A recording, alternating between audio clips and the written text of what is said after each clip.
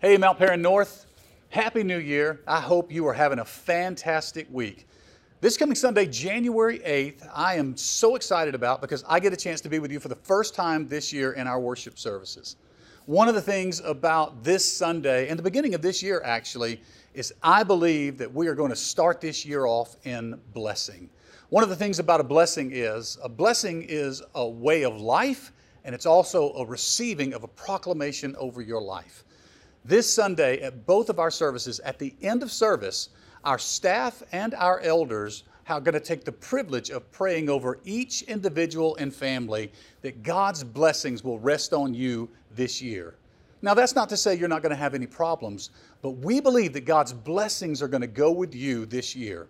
So I hope you'll be here this Sunday, 9:45 and 11:15 a.m., and let us take the honor and the privilege to pray a prayer of blessing over your family.